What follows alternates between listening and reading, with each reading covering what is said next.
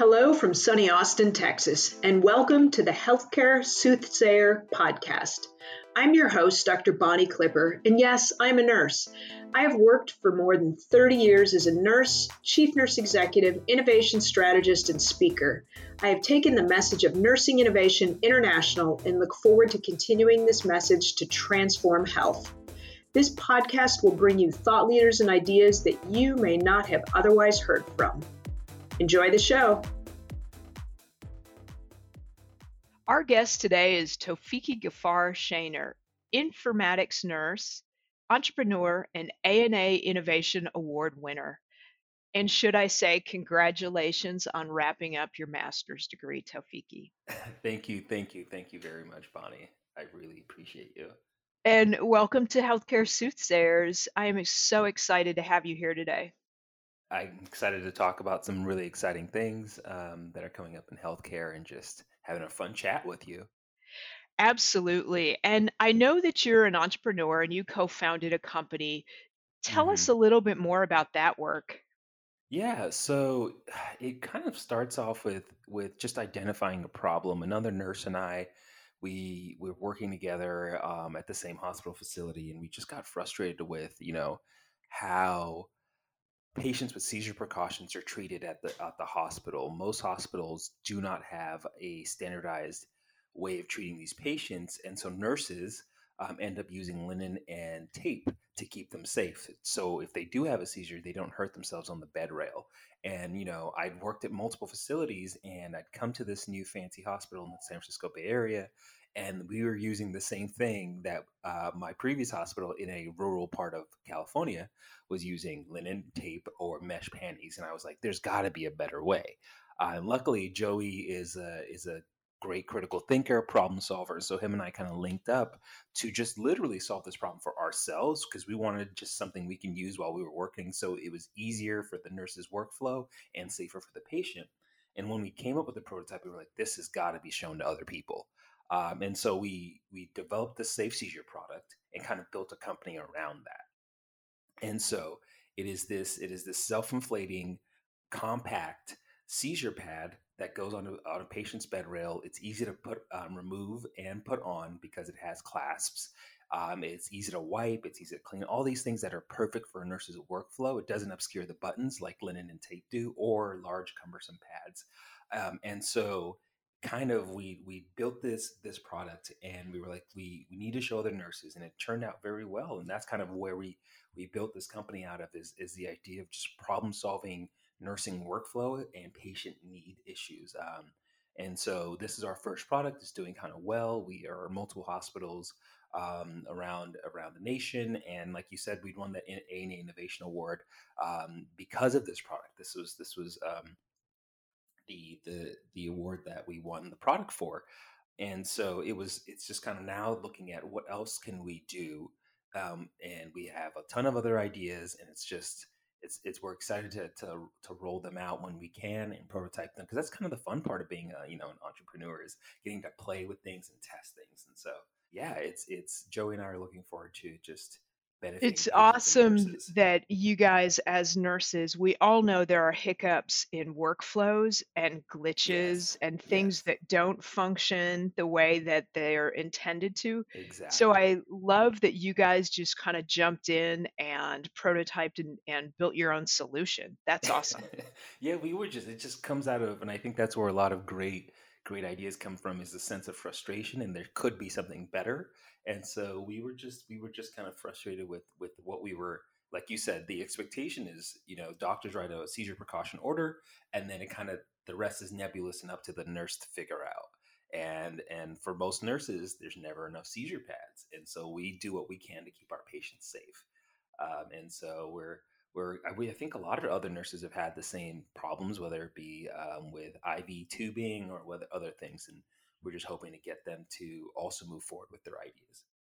So talk a little bit about that journey, because I imagine that there were some speed bumps along the way. So tell us a little bit about that process. Yeah, there's the process of getting that product moved forward is, when we got our prototype in hand, we were like, okay, we know what it wants. We should call it. It should be called Safe Seizure, and it should be this way and that way. And now we just need a manufacturer. We'd reached out. The product is similar to a camping product out there, and so we'd reach out to a lot of outdoor camping manufacturers that make the similar product for a different market. And so we said, hey, we're two nurses, and this is the idea. We just love to talk to you. It doesn't conflict with your current market. We think it'd be great. We had our emails, all that stuff, and nobody in the U.S. wanted to contact us. Nobody. I'm still waiting for a call from 3 years ago, Bonnie. So, or an email reply. So none of these companies wanted to work with us, and so a barrier was just finding who is going to manufacture these and how it's going to be manufactured properly. And the other barrier was just, as a nurse, you go to nursing school, you understand patient care, you understand diagnoses and treatment plans, but we don't get taught business stuff. And so him and I kind of had to learn how to start and run a business on the fly. And so luckily we're both very avid learners, and we use our wonderful network of people such like you who had this type of experience, and we ask a billion questions. And so getting the product manufactured, and also finding an avenue in the business world that we can use to launch this product and run this product and do it efficiently was kind of the two barriers that we had. But so far, we've gotten over those two humps, and we've been doing well for the last 2.5 years, and moving forward. And that's awesome. And you highlighted something that I think is absolutely an opportunity that we have as we educate nurses, which is to teach them a little bit about business and a little bit about innovation and entrepreneurship. Exactly, exactly. Because we have such an amazing peer group, right? 4 million plus of us out Mm-hmm. there. Mm-hmm. And our people aren't educated on the fact that they are innovators, nor are they Exactly. educated on the principles of how healthcare runs as a business, nor even how Mm-hmm. to start their own business. And I think there's something to be said for that.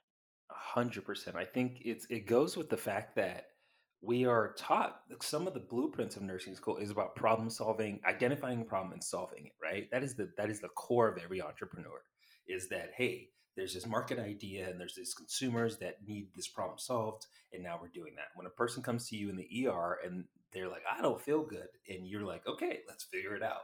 That's entrepreneurship in a sense, is you're identifying a problem and solving it. And so the blueprint is inside every single nurse. And for those of them that have the drive, and not everybody wants to be an entrepreneur, but those of them that have the drive to take their ideas forward or their solutions forward, whether it just be passing it on to nursing leadership at their hospital, or whether it be starting their own business outside the hospital, I think the blueprint is there. And there's so it's not that it has to be a whole new semester. It's already using the curriculum that we have to talk about healthcare business management, and talk about, hey, this stuff we talked about 2 weeks ago about triaging can also be applied in a business aspect. And so I think that the opportunity is there. Yeah, I think you're so right. We really could just kind of drop that right in curricula. And it certainly feels like it's the right time in nursing education world to completely disrupt the process and Yes. certainly include more technology and virtual reality in how we Oh my educate. God. And as you know, we have nursing students that are really having issues getting access to clinical space. So That's this is a true. great time to really Might as well experiment reinvigorate while we that. can, right? Right? I know. All right, so let me kind of flip slides on you. Yeah. You just wrapped up your master's and Yes. you are in the informatics space and sort of at a Yes. pivotal point in your own career and Yeah. Yeah. Yeah. been able to spend some time testing out your aspirations over the last year. What do you see coming through your informatics lens? What should we be thinking about? Oh man, just some of the stuff you just mentioned, talking about access and technology, right? And so the last year, 100%, most hospitals have had to move to a virtual visiting kind of situation. You can't see your PCP in person. You can't have a GI consult in person. And if they are, it's going to take a long time for you to get a time with the doctor or provider, right? And so having to figure out how to move all these things online is one major thing that is coming up. And you mentioned VR. I would love for hospitals to start utilizing some form of VR therapy, especially in pediatrics, because research shows it works. These children have less anxiety pre and post op if it's a procedure that they're going to, if they're able to play games, and they're more apt to test out and be excited about these VR things. And I think there's a room there for adults also, for patients that are in infusion bays, and whether it be for dialysis or whether it be for chemo, they're sitting there anyways, either on their phone or either on watching the television monitor that's like 15 feet away. It's another service that can be offered. I think there's room for us to bring in these technologies to make sure that patients feel, patient outcomes are improved. They might be good, but they can always be better. And if patients are open to it, that's just another avenue for them. Specifically, more for informatics, I think what I would love is a way to merge the data that consumers are have outpatient, so with their wearable devices, their sleep tracking, their whatever devices that people are using today, because the landscape is different than it was 5 years ago, 6 years ago. Not many people were wearing wearables. Today, almost every person has a Fitbit or an Apple Watch or a Fossil device on their wrist, and some even like myself, I have a sleep tracker that's underneath my bed, not underneath my bed, but on my mattress. And so there's ways that we can use this data that is being created outpatient with all the data we have inpatient and merging that into one, so we get a better picture of what the patient's health is. As soon as you get discharged, the hospital's kind of in the dark about what's going on with you, and I think that's really a shame that we aren't. There's some hospitals out there that are moving forward with merging those two, but there needs to be a platform, or there needs to be just an agreement with your PCP and the patient. It's also about patient privacy with their private health data, right? So as long as the patient's a willing participant and they're open to the idea of like, oh yeah, my PCP can see my heart rate data from my Apple Watch. And if they see if there's a spike on my Apple Watch, because that's the one awesome thing about these wearables is they'll notify you and say, hey, your heart rate's been 120 for last 10 minutes. That's odd. What are you doing? And so your PCP should get notified about that if you're open to it. And I think that way they can get a better picture of you. And now we can know what's going on in a complete total sense of the patient. And we can kind of have the synergy between inpatient and outpatient. Because, like we like to say, for our seizure pads, that a patient's risk for seizures doesn't end when they're discharged from the hospital. Same thing with whatever conditions going on. If they came in with AFib RVR, and we treated them, but we still need to know what's going on when they get discharged, right? So it's very important to have this. That's what I would like for the future, and I think it's coming up. There's some companies that are working on patient monitoring outside the hospital. And that would really, I think, be great, especially for patients with chronic conditions. I'm really excited about this, Bonnie. That's why I keep talking.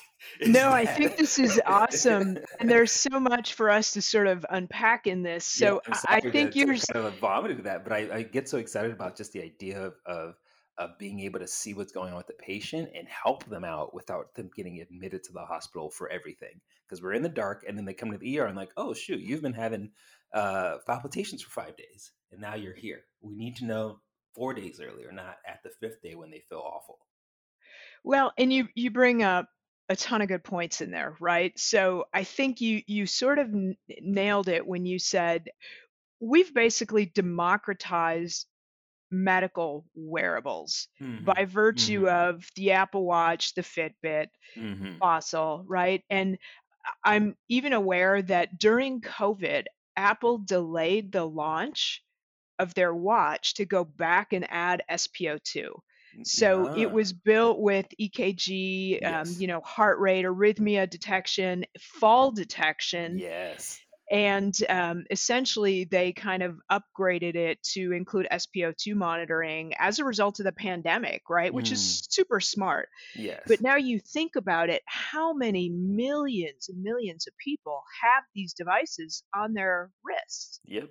So now we have to develop protection, certainly, for the data that's collected Yes. and processes for providers to then access this data. A I don't hundred even know percent. where this data goes, right? So It's somebody's got sits this data somewhere. somewhere. Yeah, I know I turned off some of my data so that it's Yeah. not floating around in the ethernet, Yeah. just more out of protecting myself. But I That think makes you're sense. exactly spot on, is that this should be stuff that will be included in, I don't know, my medical record or Yes. something, but If you not would like it just to be, if you all want to of the. turn it on, yeah. Yes, I think you're right, because it's not just sort of the vomiting of my heart rate every minute of every day, but if there's a trend or Hmm. if there's something going on, maybe that's the piece that should be documented so somebody can Exactly. see something. Exactly. If the Apple Watch, which it does, I had a friend. We were doing some like zip lining, and she had her Apple Watch on, and of course she was a little nervous. And it said her Apple Watch notified her and was like, "Hey, what are you doing? Your heart rate's kind of been elevated for a little bit." And so that doesn't always happen, right? And so it's not going to be elevated every day. That's going to be feeding too much data into the system. But when these anomalies do happen, which for certain patients with early conditions that haven't been caught yet, their Apple Watch will go off once a week and say, "Hey, what are you up to?" And they're either sleeping or they're resting, watching TV, and their heart rate's elevated. And so those things should be pushed to the PCP and or some type of management system. I know there's some hospitals that or hospital systems that have a chronic condition like coordinator, case manager who manages all the heart failure patients or all the diabetic patients. Him or her would be the one that gets this notification and reaches out to the patient in a day and says like, "Hey, your Apple Watch has been telling us this, or your sleep mattress has been telling us you haven't been getting much sleep. Or how do you feel? Are you getting rest? Do you feel like you're short of breath when you wake up at night?" Kind of stuff like that. Maybe, because sleep apnea is sometimes an early onset for other things that are going on. And so it's just opportunity of there's data being created outside the hospital, inside the hospital, and we just have not harnessed it. And that's why I really honestly chose my degree. The way, and I don't want to disparage nursing informatics, but the way it's being taught at this moment, it's being taught for the last 10 years of hospitals. And that's not what I'm interested in. I'm interested in the next 20 years of healthcare management. And so I was like, well, what degree can I get that really excites me about technology in the future? And this was the only one, despite understanding that the curriculum that they're doing now, a lot of the core stuff can be applied anywhere. But a lot of the stuff that they're teaching now is meant for the last 10 years of hospitals. But I understand that this is what I needed to get in order to have the foundation to do some of these cool stuff. And so if anybody else is like, "Oh, informatics is boring, I don't want to take that," do it, get through it. I did it. I got through it in about 21 months. I survived. Um, and you can use that to do other cool stuff. You can use that foundation of data management and analytics to figure out whatever idea you have for patients. Yeah, I think that you've made a good point there, because so often we have these rather antiquated, almost legacy job description impressions in our minds about what Hmm. these jobs are or what these Hmm. degrees are. Hmm. And essentially, there's so much evolution in even these degrees, and particularly in how you can apply them. So Yes. as you said, this informatics degree is so applicable, because what you almost want to be framing in your mind is consumer wearables, and then Hmm. you are the translator, being a nurse, understanding how you can sort of apply that backwards into patient care. Exactly. Exactly. I really think that a lot of nurses, especially those who are diabetic educators or chronic or CHF educators that manage these patients outpatient, there is a space. If you're a startup and you're working in that space, reach out to these nurses. They understand what goes on to these patients because they speak to them every day. They educate them before they're discharged. They need to be on your team so you build a better product for patient management. And there's lots of companies out there that are looking to get into this chronic disease management space. And I think they're not talking to these.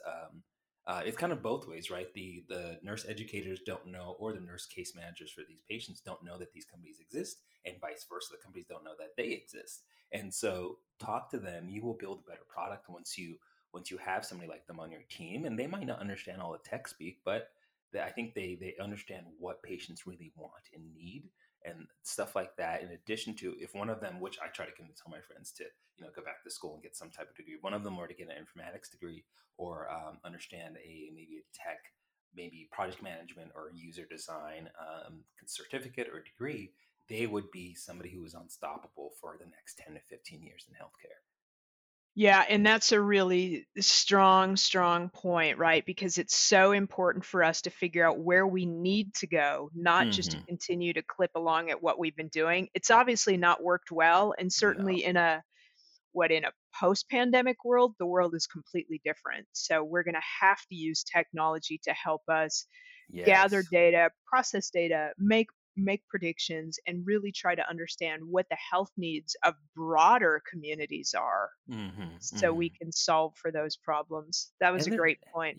there's also an equity part of this is that, not all patients are going to have access to some of this technology. And I think that it's up to, this is the other part is up to the insurances to kind of see the value in the outcomes. So maybe they give subsidies for a patient who buys a wearable.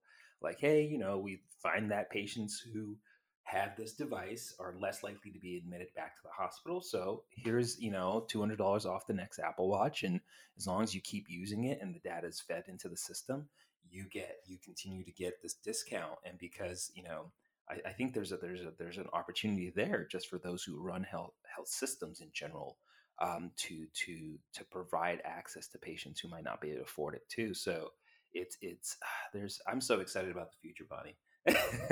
I can tell, but I think you are right because we make so many generalizations and we know that we live in an unjust, inequitable world. So we Yes, talk about Apple Watches that cost $400 to exactly, $600. exactly. There is a very large percentage of our population in the United States that cannot afford that. So No, that how is a lot. yet they still everyone deserves the same great level of care. So how do Yes, we help to gather data yes, from everyone and transmit it to providers in the future? And I think with all of the really important informatics aspects that you highlighted, there are still just some primary things that we're going to have to continue to keep our eye on. And that is, how do we get the data from people that can't afford these fancy pants devices, right? That's a huge exactly. gap.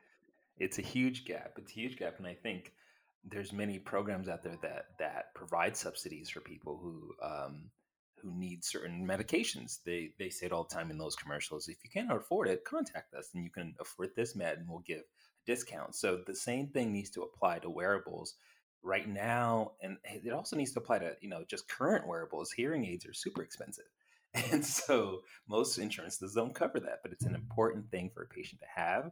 And so looking at just not medications, or access to a provider, but I see wearables as just as important to somebody's healthcare in 5 years, for them to be able to have good outcomes. So we need to start shifting our lens of not just like, oh yeah, we do subsidies for medications and providers, but you need to do subsidies for wearables to track patient outcomes, and give better patient outcomes. And I think there's got to be a partnership with the government, partnership with these health systems, and I think it's going to happen. I just hope it's sooner than later, kind of thing.